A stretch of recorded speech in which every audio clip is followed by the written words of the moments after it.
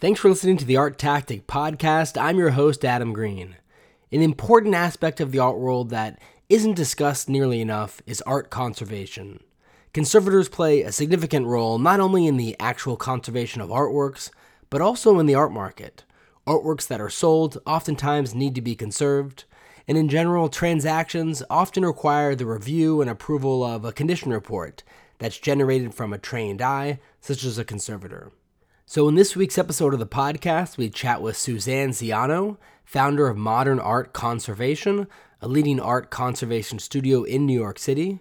Prior to founding Modern Art Conservation, Suzanne was a conservator in the Paintings Conservation Department at MoMA for 13 years. I've personally used Suzanne's services on multiple occasions for my clients for condition reports and conservation work. She really is one of the leaders in the field. Hope you enjoyed the episode. Thanks so much for listening.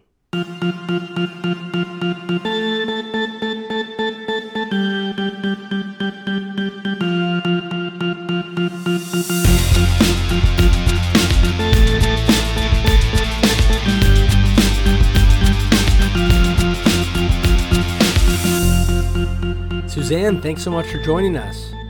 Hi, thanks for having me.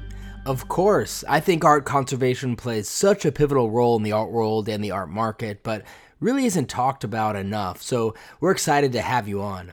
So to begin, tell us, what are some of the main reasons why you get calls on a daily basis from clients who need your services? Well, let's see. First of all, I don't think people call me on a daily basis, which is good. Okay. It's true. I mean, I think that we're happy to have work, but we don't like to see damage that much. So it's nice when we're called to examine works for sale or for loan, and that's a very nice part of conservation and a service that we offer, where we are, examining works, doing condition reports or loan reports, so that people can buy and sell art or loan their art or borrow art with sort of a health report that goes along with it. And that can, influence how someone might negotiate a sale, but also might influence what needs to be done to an artwork to safely travel it to a museum exhibition, say. But then we also do get calls for damage events, and for collectors, it can be anything from some event in their home or building, like a fire or a leak. It could be something like, guests came over and dropped, a piece of cake on the floor, and, the artwork is not glazed and something got on the artwork. There's a range. But also we get calls from people who, just want to know how to take care of their artworks. In New York City, for example, you do have a lot of dust and a lot of construction that goes on in apartment buildings, particularly over the summer, and the ventilation systems are all connected. So you have, accumulation of particulates of dust or construction dust. And, people really want to protect what I would say is an investment, but also something that they might love and that they need to care for. So I think there's a lot of proactivity on the part of collectors these days. I think they're more knowledgeable than one might expect, and they know to call a conservator. And that might be because of their good art advisor, their collection manager, or just watching a show and they're like, oh, you know what? There's somebody out there who can help me with this. Yeah, I'm definitely a big proponent of utilizing conservators, and if we're talking about investment quality art, really some of the services you mentioned that you offer, whether it's due diligence in the form of a condition report or cleaning artworks that are already in your home, all of these things at the end of the day are really a fraction of what the value of the artwork is. Again, if we're talking about investment quality art. I think for a lot of people, they don't realize that, the longevity of the artwork is important, obviously, and the conservator is part of that. That's our goal. It's not just to take care of things that need to be restored or conserved, but also to prevent something from happening to them. And then I think when you're buying art, you really do need someone to look at the physical object for you, because that's not something that is necessarily going to be told to you in the truest manner. by every person who's involved in the sale process. And the conservator is usually quite objective and just trying to explain to you what is damage, what might be the artist's hand, what to expect for works by a certain artist. There are conditions that not all art is pristine, perfect, but that might be coming out of the artist studio that way. And it's something a potential buyer and even a seller need to understand. And that's our job, is to kind of tell you that. Well, there are so many layers to the art world. Some people act in good faith, some don't, and some just don't really know what they're doing. And if we're speaking about a private transaction, for example, some buyers simply rely on the seller's word about the condition of a work. And not to say the seller's intentions are even necessarily bad, but if you can't see the work in person, or perhaps it's an older work and you don't have a trained eye to be able to determine if there's been previous conservation or any kind of treatment, or really to be able to deduce the condition of the work, why not spend a fraction of the price of the artwork to have a conservator look at it so you know exactly what you're getting yourself into? That extra due diligence is so worth it in my view. Yeah, and you know what you're getting. You also know what you're getting yourself into. I mean, maybe it's just that you're buying something that you want to put in, like your home in Miami, and it's made of something that, especially with modern and contemporary, or even with an old master panel painting, say, like, they have certain needs in order to take good care of the work. So you do need to know what it entails to have something that is made of an unusual material, or that might be sensitive to light. And you want to know that, because maybe it's not the right artwork for you. And your art advisor or the seller might be telling you that it's great, or the art advisor might be saying, don't do that. But the conservator kind of fills that informational gap and says yes or no, or these are the things you need to do in order to make it work for you. I think during COVID, it was a very interesting time in the art market where people were still buying and selling art, but in many cases couldn't see the art in person. I'm wondering how COVID changed your business, the art conservation business. Did your services or certain services become more in demand in certain ways? What was that experience like for you? It was interesting for us. We are obviously, we need to see things in person for the most part, and we need to work on art in person. So we're a pretty big team for a conservation studio, about 12 people, and we work in a very large space. So at first we all went home and didn't do anything. And then the art world kind of pivoted and said, okay, we're going to do a lot of online sales, or we're going to go through with auctions. And we had a lot of art that was going for sale, packed up in the studio that we had sort of left there, checking on it, but it was there waiting for treatment before these sales were going to happen. So it kind of forced us back in, but we were not wanting to necessarily go on site and be in people's homes. People didn't want us there. We didn't want to be there. It was a nervous time. So we started doing remote reports, which we hadn't really done before. In the past, I had, if someone needed a report in London, say, I would just find a colleague in London who would look, and then I would sort of translate for my clients what that conservator was saying. But now we were starting to do things where we would find maybe an art handler or a specialist at an auction house who would do the looking, and I would guide that looking. And it would be through a lot of images, a video chat, and then like revisiting and making sure they had all the tools that I would bring, magnifiers and ultraviolet light, so that I could get a sense of the condition of that painting so a sale could be made. And interestingly, we would then, later on, we started to go and see those paintings. It was good to compare what our remote report showed us and what actually was the condition. And most of the time it aligned pretty well. So, and some auction specialists are really good at looking now. We've worked with them for so many years. They kind of know how we look, so that would actually made it a lot easier. But the other thing that kind of happened for us was that as a lot of conservators who were home, I think, decided that maybe they were ready to retire. And so I'd say like 2 to 3 major conservators retired just as we were coming out of COVID. And we are such a specialized field, and especially for us in modern and contemporary, which is paintings, which is a very big part of the market. Not having those conservators working as much or at all meant that there were many clients who needed to find another conservator or conservation team. So we actually have many more clients now. And that's that's great, but those people were really talented and really a big part of growing the field for us and letting us basically, now take on the next, all these clients. And some people, their teams have also started. So a younger generation has started some studios, which is great. I mean, the more conservators we have, the happier we are. There's a lot of work out there. And so when you're actually conserving artworks, I'm wondering, has recent technological innovation changed the way that paintings and other artworks are conserved today, or are things very similar to what they were maybe a few decades ago?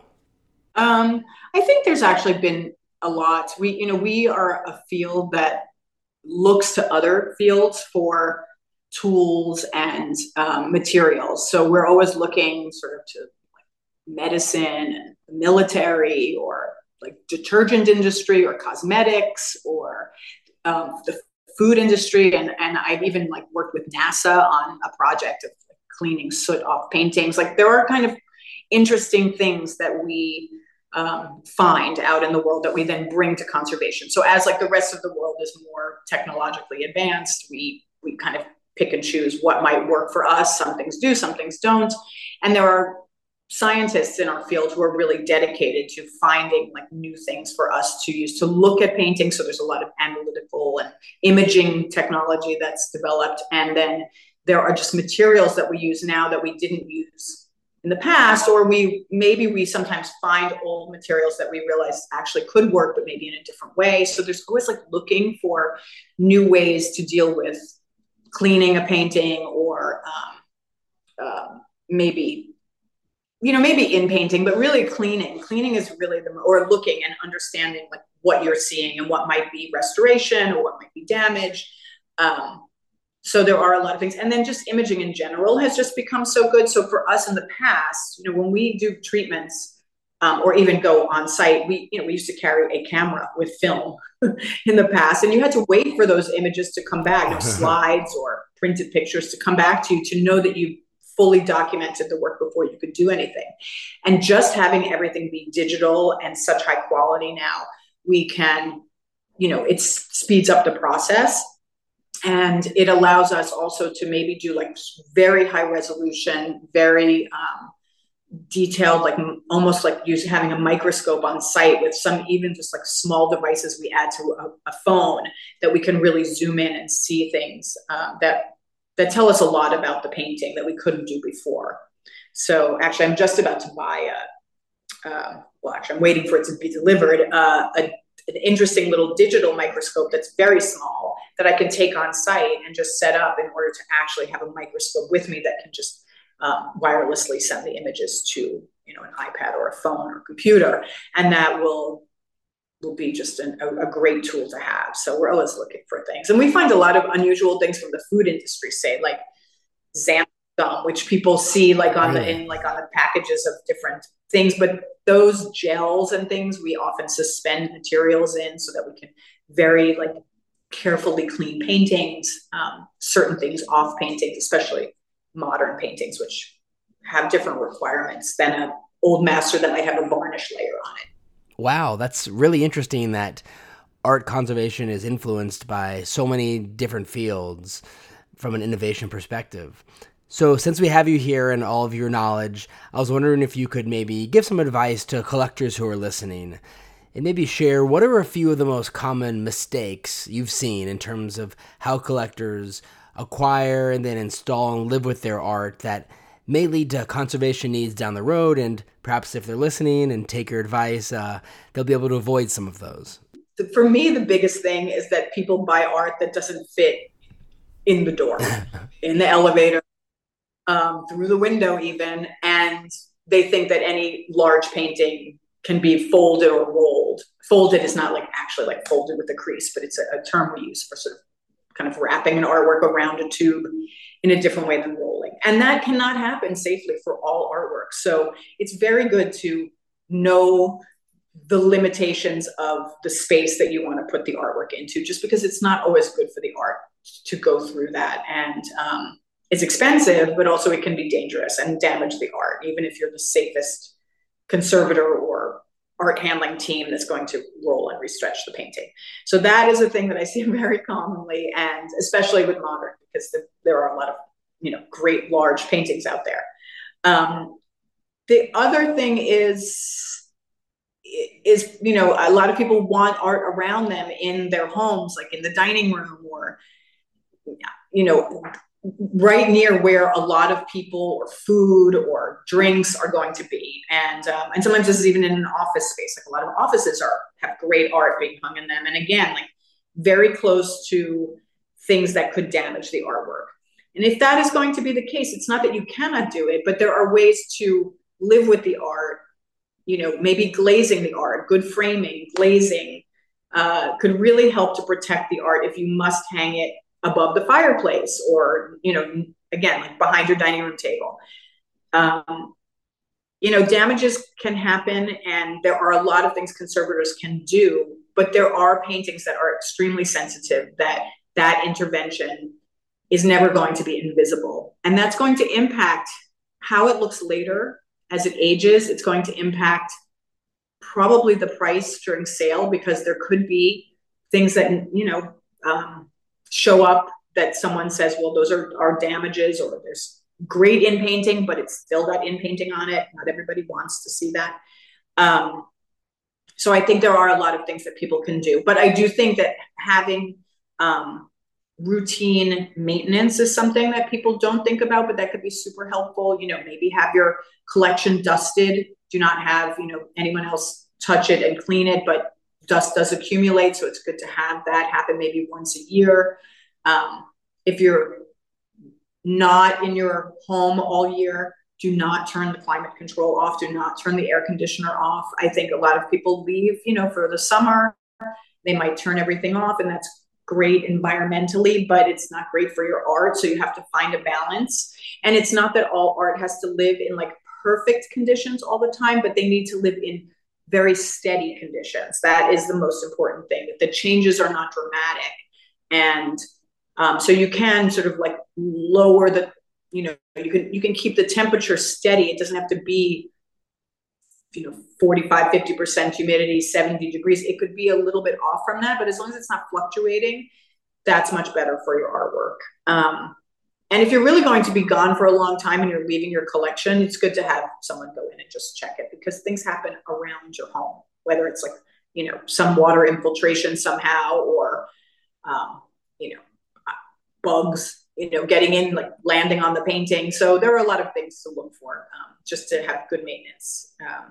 And, conservators provide that, but collection managers really help, registrars, art advisors. And I think we all work together. And this all, of course, then also makes your insurance company happy, which is good to have good care, because obviously, like when things happen, often it ends up being an insurance claim. And so the more sort of preventive, as we said, the more preventive care that can happen, the better it is all around. That was really amazing advice, and we really appreciate it. And I was also thinking about artists who may be listening, and thinking about when they make their artworks in their studio initially, if there's anything they can be doing in regard to how the work is made that may lead to less conservation issues down the road for their collectors who eventually acquire the works. So I have a friend who's an artist who said that after he met me, I would just be sitting on his shoulder, kind of with my finger, like pointing, don't do this. And I told him, I said, you have to make art the way you envision it. You have to make it the way you want. I don't want to be that person. I don't want the conservator to be that person who says, no, you can't do this. But we are a resource for artists to maybe find better materials, or to just make choices that maybe can extend the life of an artwork. But just as an artist with no conservator involved, it's very good to research the materials you're using. Just look, like it's really super fun to go to an art supply store and buy all these really interesting, cool things. Some of them, though, are made better than others. Some of them, it's not that better, but some of them are made to last longer than others. Some have a certain purpose. So there are certain inks that fade quickly, or pigments that fade in the light quickly, or canvases on stretchers that maybe are just very, very weak, and you're painting a big painting, and that's really not going to last. Like if you have the money to invest in better materials, not always expense, but often it is like a little bit extra, it's worth doing that. And then if you really are making things that require special handling or special care, or you really want the people who purchase your art to, glaze that, to frame it with glass, say, you have certain requirements, or that if someone puts their finger like right on the face of the painting, that's going to impress into your paint or your bubble gum or your dust or glitter or whatever it might be that you're making art out of. On a painting, there's the opportunity usually to put handling instructions on the back of the painting. Now, this can't happen for every artwork, obviously. If you're making a sculpture you can't, there's not a place for instructions all the time. But I think that people think that in the sale process, there's a lot that's in a contract that might say this is what the artist requires, this is what the artist is asking for. I mean, this happens a lot with installation art. The instructions are there, but they don't always travel with the artwork as the art moves along. Just like conservation history doesn't travel along with the artwork unless it's like in a museum or a certain collection where the collector is really like passing on information to the next generation. But for the most part, there isn't a lot of information there on how to take care of a certain artwork. So most of the artists can do, by adding some handling instructions is a great thing. And there are certain artists, very well-known artists, that we all know, look at the back and you'll see, don't do this, wear gloves, don't touch the face. And that's very helpful. But if you have questions about materials or you want to, maybe investigate how to do something differently, conservators do work with artists. And we work with many. A lot of them have come to us either through their galleries knowing that they needed help and they know us, or because of the damage that happened to an artwork of theirs. And they met us. We like to really, collaborate with the artist when we can. And from that meeting, then they're like, oh, you know a lot about my art now, and I want you to help me figure out the best varnish to use, or the best stretcher to use, or maybe how to, make the paint dry in a certain way. Or there are just many things that we're here for. We can't answer everybody's questions all the time. And there's a lot online, obviously, but the better materials you choose, the more likely that it's going to last longer, and it will help the artist market to know that they are well-made artworks. Suzanne, thank you so much again for coming onto the podcast and sharing your really valuable perspective on art conservation and the many different aspects of it. If our listeners want to learn more about modern art conservation and some of the services that you do offer, what's the website they can visit? It is modernartconservation.com. Perfect. Thanks so much again. Take care. Thanks. Bye.